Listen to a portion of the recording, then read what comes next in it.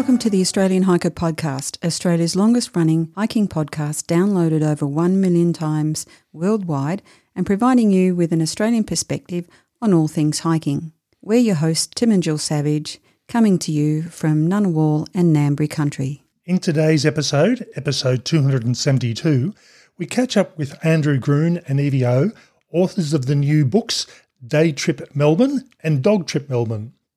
We hope you enjoy. Before we get into today's episode, if you'd like to help support Australian Hiker and this podcast, there are a couple of ways that you can help us out. Firstly, by subscribing on your podcast host of choice so that each episode is available as soon as it's published. And if you have the opportunity, leave us a 5-star review. Another way to support us is go to the Australian Hiker website at www.australianhiker.com.au and click on the Support Us page and buy us a coffee. You can do a one-off donation or become a monthly supporter. All donations are greatly appreciated and help us to continue producing this podcast and blog. Now let's get on to today's episode.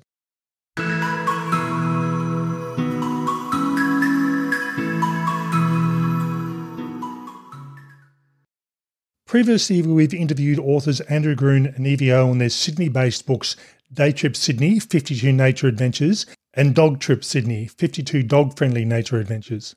These guidebooks provided simple and easy-to-understand guides to their respective walks in the Sydney region, all with some very great imagery.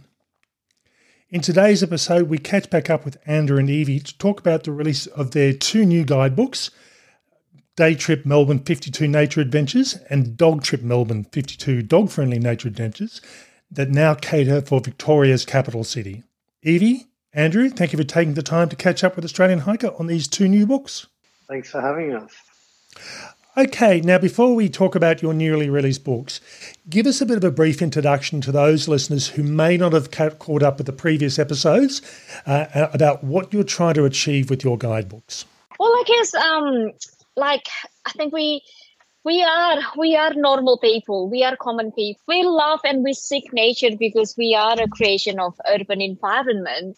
We find it really hard to find something that's kind of like easy to do, can be done in a, when you don't have to plan too much and, it's a short walk, 2 hours long with a big reward, natural reward at the end, whether it's a waterfall or a swim.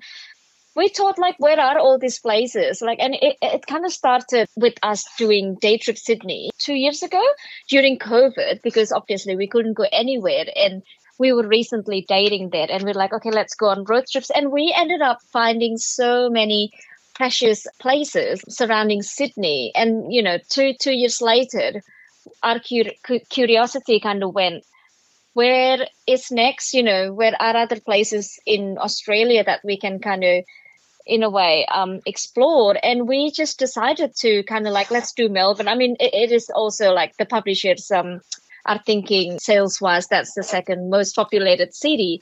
And we're like, okay, well, how do we do Melbourne? And we decided, why don't we just spend 3 months exploring, when I said Melbourne, Victoria, but, from Melbourne. And we found so many gems, very, very different to Sydney. And that's kind of how this guidebook started. Now, tell me, you guys released Day Trip Sydney and Dog Trip Sydney recently, or over the last couple of years. Where's your background? Are you Sydneyites, or have you've moved, or do you know Melbourne well? I grew up in Sydney. I had been to Melbourne a few times, but I definitely don't think at that time I was qualified to write a guidebook about it. I grew up in Surabaya, and I have more friends in Melbourne than Andrew, so that's something. No, but I guess writing Sydney for us, even though we've lived, Andrew grew up in Sydney, and I've lived in Sydney for maybe about 15 years then, before writing the guidebooks, we didn't know these places exist. So that, that kind of naivety and not really knowing what's surrounding you and the curiosity that we both have kind of in a way makes us a surprising writers. I'm not going to say, positive words like good or seasoned, but we kind of discovered things that maybe are not that new to other people who are seasoned hikers, but we as kind of like, we like to call ourselves like the beginners. We find them really just fresh and just really unexpected, even though, it's been there all along. So I think also when you live somewhere, you kind of take it for granted. So before we did Day Trip Sydney, I spent most of my adult life not living in Sydney. I was overseas, and I came back, and we were given this project of Day Trip Sydney, and I lived there for so many years, and we discovered so much cool stuff. And I think often when you travel somewhere, you do find amazing new things that often locals might overlook. I hope that doesn't upset any Melbourners, but we have a fresh eye to look at things. I think that's the thing. I mean, if whatever town or city you live in, you tend to take it for granted. You just live in it and without thinking too much about it.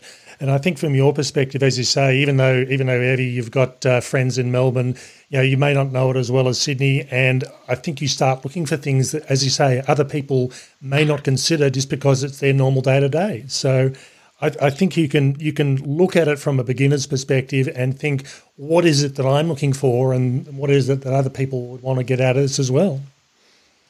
Yeah, and we kind of wrote this book from the audience perspective as well. Like when I say audience, it's like us, and people with family, people with little children as well. Like how we don't have children, but we've got a dog. We can talk about him later.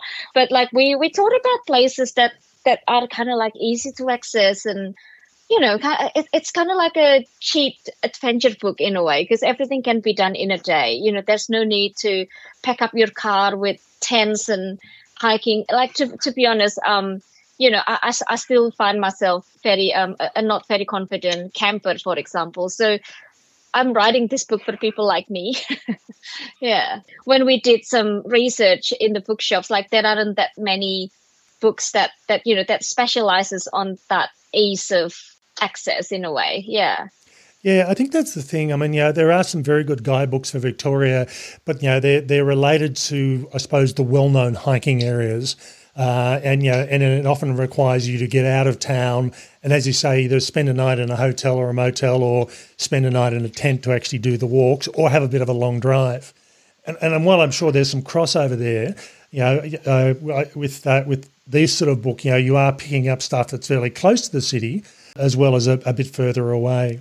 Yeah, and we were actually really blown away about different the terrain varied within that 130 kilometer radius, which was the boundaries we set ourselves. Like, you can drive a couple of hours out of the city and suddenly you're in an alpine, snowy mountain. And for Sydney siders like us, it was really, really surprising and pleasant.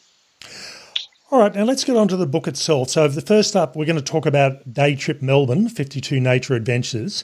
Now, the book title describes very well what this book is about. So 52 walking adventures, all, as you said, within 130 kilometres of the Melbourne city centre, and each has been able to be done in a single day or a weekend, depending on how far you feel like driving in a single day.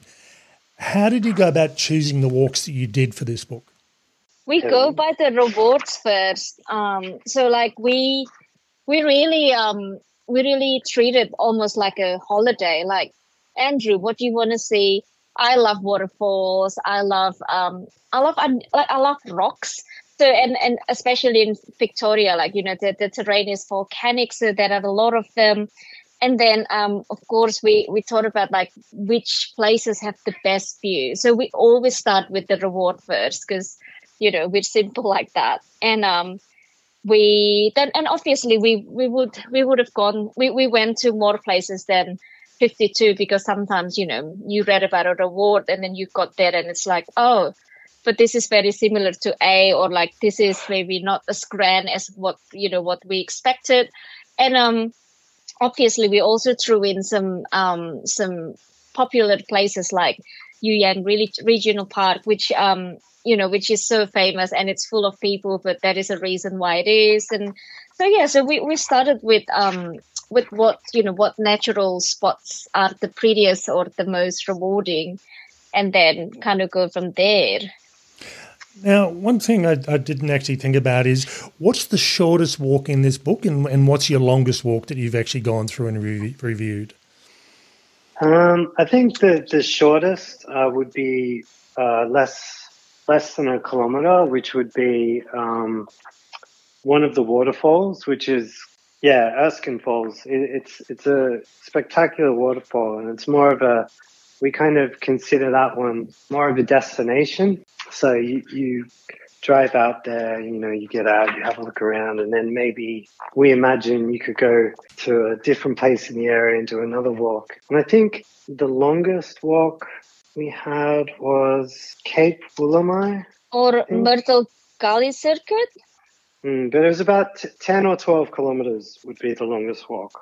Okay, and that's if you're a brand new walker, it might be a bit long, but for keen walkers, that's quite doable within a day, so that works well. Yes. Yeah, I think on average they're all about like six kilometres, I'd say. Yeah, that I know when I review walks that that 5 to 6 kilometre mark is probably the sweet spot that most people will look at quite comfortably. So I think it's a good distance. Now, you did mention before snow walks, and that was one of the things that did surprise me. As I was flicking through the book, I came across some photos in the snow, and I must admit it's not something that people tend to typically think about when they're thinking about hiking. What made you decide to include those walks? Well, I think the tilt of the planet made us choose those walks. We actually did it. We did both the books in winter last year, so a lot of the destinations were covered in snow. But for us, it was kind of a really exciting situation because we love snow, and the snowy walks in the book can be completed in summer as well, and I'm sure they're just as spectacular. In fact, we know they are. And I suppose it's one of those sort of things. I mean, you're not. Unless you are getting up into the Alpine National Parks, it's not as if you're walking through 2 feet of snow with some of these things, but it's enough to make a difference. And again, it's a bit of variety that, as you said, you're not likely to pick up around Sydney, not without travelling a lot further. And it was such an adventure for us because we needed to hire snowshoes, and we'd never done that before, and yeah, it was a pretty funny day. Just a lot of new experiences.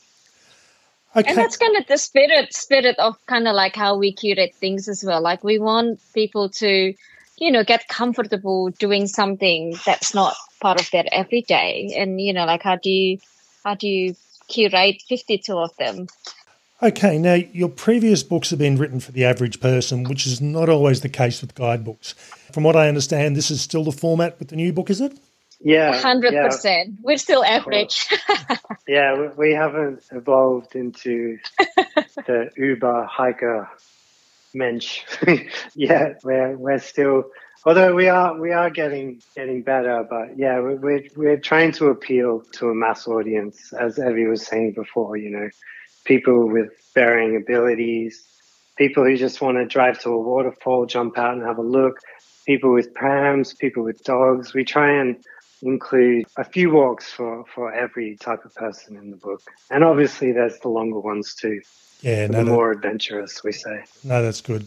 Like your last books, the thing that really stood out to me was the use of what can be best described as hero images. The quality of the photos is still amazing and makes for a great hook to want to do these walks. Was choosing the image a hard process for you, or you'd gotten your eye and you knew what you were looking for from doing the previous books? Yeah, it is hard. Well, it depends on the walk, to be honest.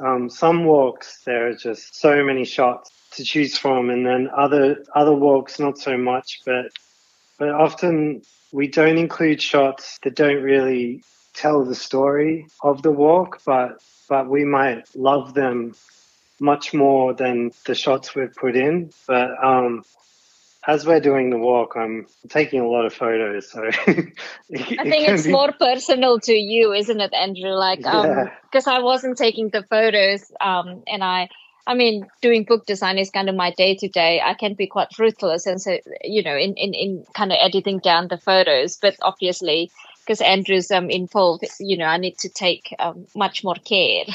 I suppose that's always the thing, isn't it? It's one thing, as you say, when it's your day job, and you can say, "No, sorry, this is not going to happen." But exactly. Yeah, I get quite attached to the photos. Yeah. And it's so, you start off with thousands and then suddenly you're down to a few and then you have to cut more out. It's a big job. As you said, I suppose, if you're doing a walk that's based on a waterfall, you've really got to have that shot of the waterfall because that's what it's about. But sometimes when it's more about the view or it's more about just walking through the forest, trying to identify an image that is going to really show what the walk is about can be a bit harder with the less obvious sort of walks. Yeah, there was one walk where I'm sure I was annoying Evie to no end, where I took about 20 minutes taking a photo of a kookaburra. And not in the book. It's in the archives, yeah. I must admit, I don't know what it is with me and birds. I cannot take a photo of a bird. Every time I get kookaburras laughing, I'll get out of the tent and they disappear. I go back in the tent and they're back again. And it's just like, they just don't want to hang around to be photographed by me, at least anyway. They're taunting you. I think so. Okay. Now, I know it's likely to be hard to pick, but what are your 3 favourite walks out of the 52 listed in this book? The first one, probably, okay, this is a cheap answer, but maybe the Organ Pipes National Park. Yep. Or the, oh my God, I forgot the name of that movie, Andrew. Hanging Rock. Or Hanging Rock in the north. Yeah, because there is something about the rock formations in Victoria that I feel like are so unique. And I don't know, there is something about being, about feeling small within that formations. And I guess with Hanging Rock, it is so scenic, and you go up the top and you can see the view from surrounding. It's kind of crazy. And with Organ Pipes National Park, if you're a rock nerd, you will see different, again, rock formations caused by volcanic. And I found that really, I don't know, fascinating. I could just spend a whole day there. The second one that I love is Jepp's Pool and Cumberland Falls near Great Otway National Park. That's because that walk can only be done if the current is low enough. And we tried to do that walk 3 times, and third time lucky. We got there almost kind of later in the day. We walked and we walked. We crossed rivers a couple times, and it's just so beautiful and so quiet because I don't think many people walk that route. You can swim, and at the end there's a waterfall as well. It's really adventurous, and for me, I felt like I felt like I was leveling up doing that walk, and it's just being encapsulated again in very kind of virgin terrain. And the last one is maybe Werribee Gorge. I know that one is very popular, but again, it's a long walk ish. It's 7.5K loop, but you see so many different terrains within one walk. And, you jump across rocks, you scale some rocks, and, the land really change, between hours. And I don't know, it's one of those walks when you feel really magical. You come out of it and you were like, oh, I just did that. And I felt really good. Yeah, I think as you said, with Werribee Gorge, it's a name. I don't know Victoria that well. It's a place I've still got to get down and do some walking, if any decent sort of amount down there. But I have heard Werribee Gorge, and I think walks are popular for a reason. It's either because they're close and you don't have to walk very far, or they're so good that everyone wants to do them. And from what I understand of Werribee, it might be popular, but it's popular for a reason. Now that's Day Trip Melbourne 52 Nature Adventures. The other book that you've released after that first book is Dog Trip Melbourne, and this is walks that you can take your 4-legged friend on. Now, I'm not overly familiar with Victoria, but is Victoria the same as many other states where you can't take dogs into national parks? Or Yeah. are there some parks where you can take them in? Yeah, that's correct. You cannot take pets into national parks, but you can take them into, what are they called? Evie, they're not called state forests down there, are they? They're called regional parks. Regional parks. Yeah. Okay. Seems that Victorians are much more stringent or obedient when it comes to having dogs on their leash as well. So we found that, having dog on the leash was quite important as well. I suppose that's the thing as well. I mean, I must admit, I don't have an issue with dogs, but when you get a big dog that looks a bit scary, even though it might be the calmest thing in the world, it's you don't know that until if it's not your dog. So having it on the leash for people that are a bit worried about dogs is not a bad thing. And I've seen people with dogs in places they shouldn't be, and you think, well, this dog's going to get taken out by a kangaroo if it keeps on going. So I think it's a good thing for both the animal and for the people as well. So. Well, I mean, that's kind of one of the main reasons why we chose to write the dog book, is so people can know where they can take their dog, where it's going to be safe and it's legal and all that, and high quality as well. Now, making sure the dog's having a good time. Yeah. Now, what was your dog's name again? I can't remember from the last time I talked to you. His name is Henry. Henry, okay. Now, how old's Henry again?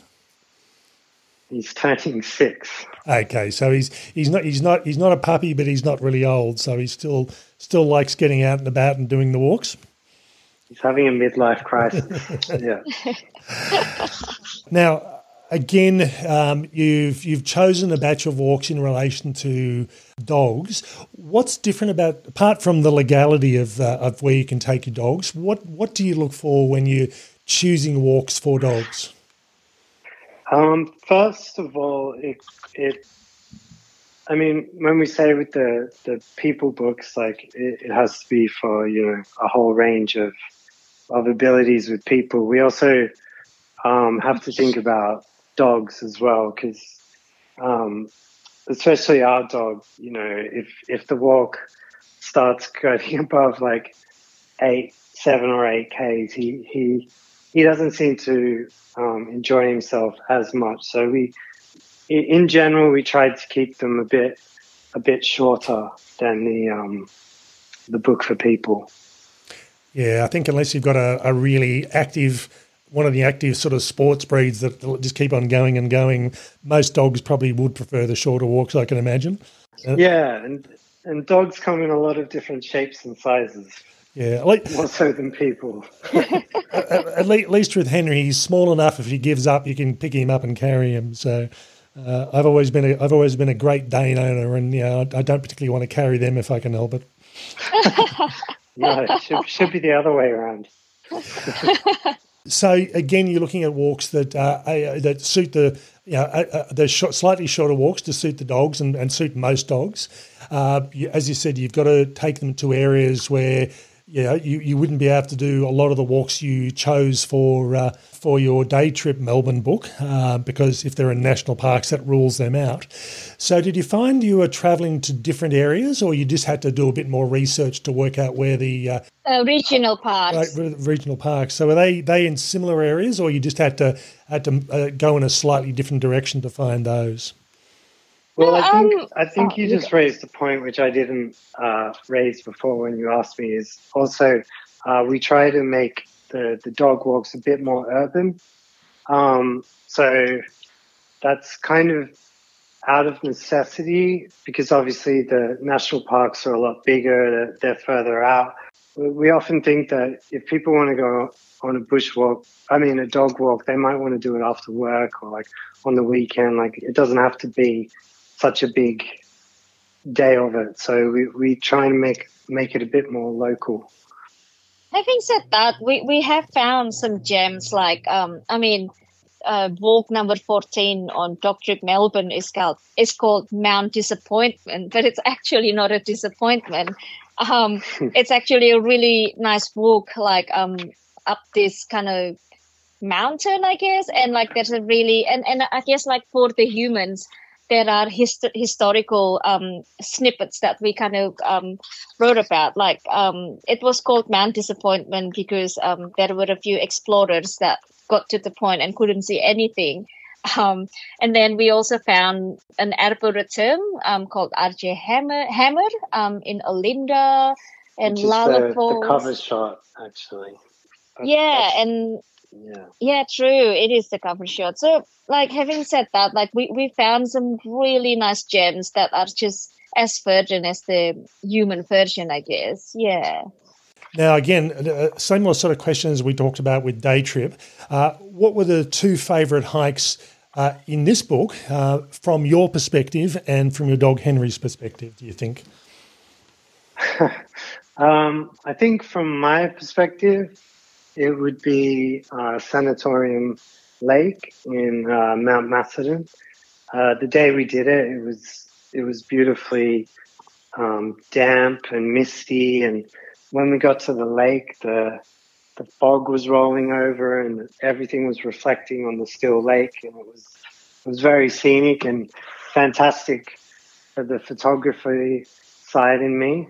And then I think Henry's favorite walk, I mean, I'm pretty sure is called RJ Hammer Arboretum. And where's that, Epi? That's on the east, in the east. Yeah, that's in the east, but that's quite like a kind of a very curated area with lots of different trees and plants, but it's not really manicured. It's very wild, and there's lots of different types of vegetation, and there's amazing rolling views over the valleys, and it's a good time. Okay, that's good. That's good. All right, so now one final question. You've done Day Trip and Dog Trip Sydney. You've now done Day Trip and Dog Trip Melbourne. Are you taking a break, or are you moving on to another city at some point? Well, I guess we've feels like we've taken a break, but we haven't at all. But no, we are not taking a break. We're heading down to Tasmania early next year, and we'll be staying there for about 6 weeks doing Day Trip Tasmania, which I think, the most excited about out of all the books that we've done. It's kind of like the holy grail for me of this series. I think it's interesting actually you say that. So, you said Melbourne took you about 3 months. Tasmania is going to take you about 6 weeks. Are you getting the system down pat where you've got everything geared and you're in there and it's walk, walk, walk? Yeah. we pretty much needed 3 months because we were still working when we were doing the Melbourne series, and we kind of figured out if we do it full time, we could do a book in 5 weeks. I mean, that's very ambitious, but and that's what we're doing in Tasmania. We're only doing Day Trip Tasmania for now. That is the publishers think there are not enough dogs in Tasmania to warrant a title yet. But I personally am really excited, like 5 weeks in nature every day and just, getting the steps up. That's going to be good, right? Like, surely.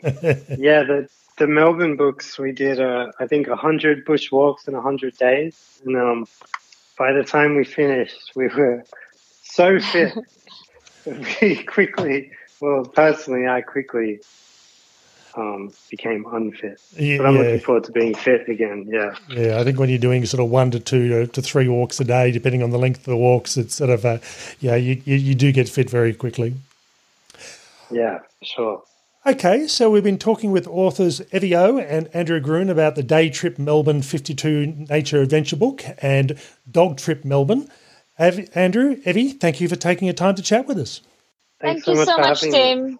Thanks for having us again.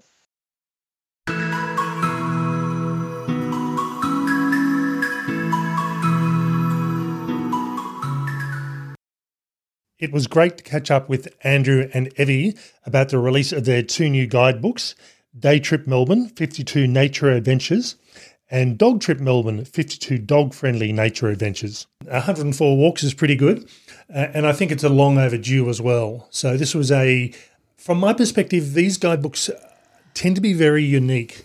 There seems to be a pattern in how the standard hiking and bushwalking guidebooks look and feel, and these books are written by people who don't claim to be expert hikers, which is not a bad thing, because this is the average person going on a bushwalk or the average person taking their dog for a walk, rather than someone who's really experienced and tends not to think about all the little details and the fine details that new walkers may not necessarily consider. And the other thing is the walks are quite short, so they're not technical walks, and it is also about the experience and what you see and the reward that you get. So that's kind of a nice thing to focus on that and get back to basics. Yeah, and listening to Andrew talk about the photography, he's obviously the photographer, and Evie is actually the one that works in the book industry and can be quite ruthless in cutting the photos down. So I must admit, it's from my perspective, if I go on to a week-long hike, I expect to take about 800 photos, and it sounds like Andrew is about the same. So it's always good to have someone who can look at the images for what they are, as what are the key images that really provide a feel and a look for that particular walk, rather than just here's a series of images that could be just about anywhere. One of the things that was obvious to me from the last two Sydney books is there's more inclusion of drone footage, and there's a couple where the hero image for the walk is actually a drone image. And they're often a bit artistic as well. So there's one in particular I'm thinking of where it's taking a photo from a drone of a large long bridge, and it's a really good looking image.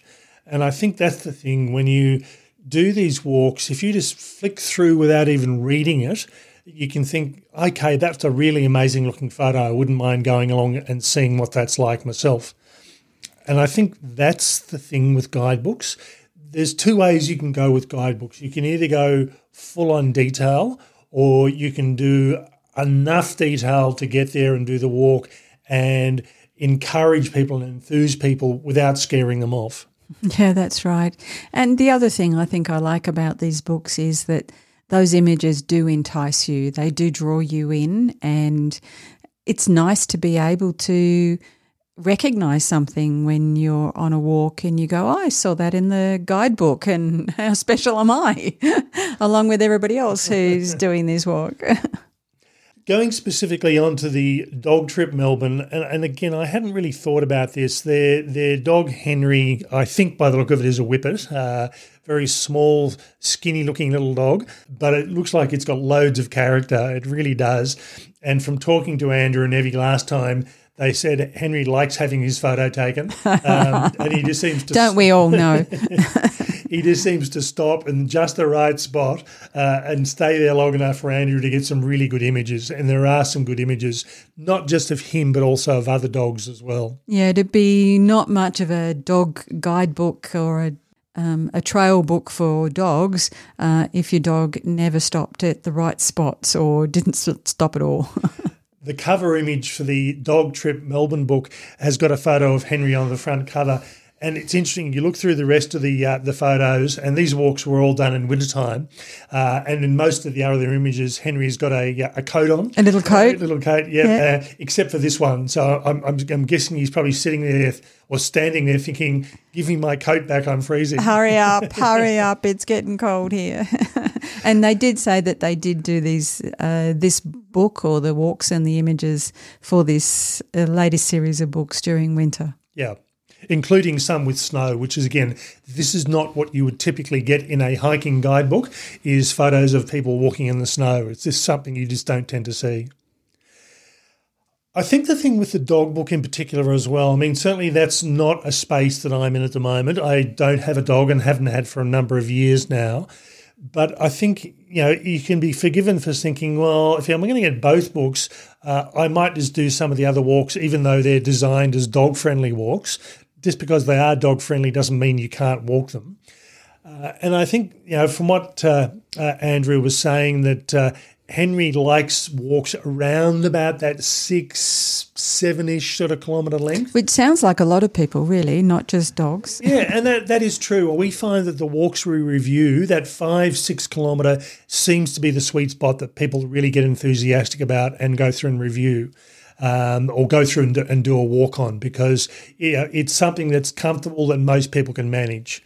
If you're a keen hiker, long distances tend not to be a problem, but sometimes you don't have the time. You just want to be able to say, okay, a 6 or 7 kilometre walk, if I allow 3 to 4 hours, I can do that comfortably, have a lunch break, and get back to whatever else it is that you want to go through and do.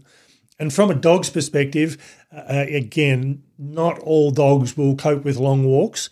Some dogs, some of the working breeds, the Kelpies and things like that, will just keep on going and going all day. Other dogs, they'll just sit down and say, no, that's it, I've had enough. Well, you were talking about our Great Danes, and they definitely would just sit down and say, this is it. Yeah, Great Danes aren't endurance animals, so you do not take them on long walks, otherwise you will end up carrying a 45 to 50 kilo dog back home again. So at least with the smaller dogs, you can actually get away with that. One of the things I like about this series in general is I don't mean this in an insulting way. They're formulaic. They look the same. They feel the same. The Sydney books were a green colouring. The Melbourne books are an orange colouring, but they're the same size. They're the same sort of length. The formatting is the same. So if you're used to the Sydney book already and pick up the Melbourne book, you're going to know exactly what it is and how it works. I think they're recognisable and they're familiar, and I think that's a good thing. Yeah. And I think it's the sort of thing that they talked about at the end of the podcast, that they're looking at doing Tasmania early in the new year. but not Dog Trip Tasmania, because apparently there aren't that many dogs. I don't know what where their publishers are coming from there, but anyway. Well, I think obviously they must think that there's a limitation to people who buy dog guidebooks. But it'd be interesting to see. Who knows if the sales of the hiking or walking book go just as well as Sydney or Melbourne do. Who knows? They might come back and do a dog friendly version of that. Yeah, maybe we could start a petition or something. So, it's good to see that they're continuing on with this series. And I think, I'd say obviously they'll probably move on from there over the next few years as the popularity continues with these books. Okay, we hope you've enjoyed this interview with Andrew and Evie. If you want to see more information on each of these 2 guidebooks, Day Trip Melbourne and Dog Trip Melbourne, go to the show notes for this podcast episode on the Australian Hiker website, and there'll be links to the full reviews to show you some of the images and what's included in the books. They really are well worth it, and I think if you're anywhere from the average person to the super keen hiker, you'll get value out of them, and particularly if you're a dog walker on your hikes, this is a good opportunity to find some walks you may not know have existed. Okay, that's all for this week's episode. We hope you've enjoyed. Bye for now. And bye from me.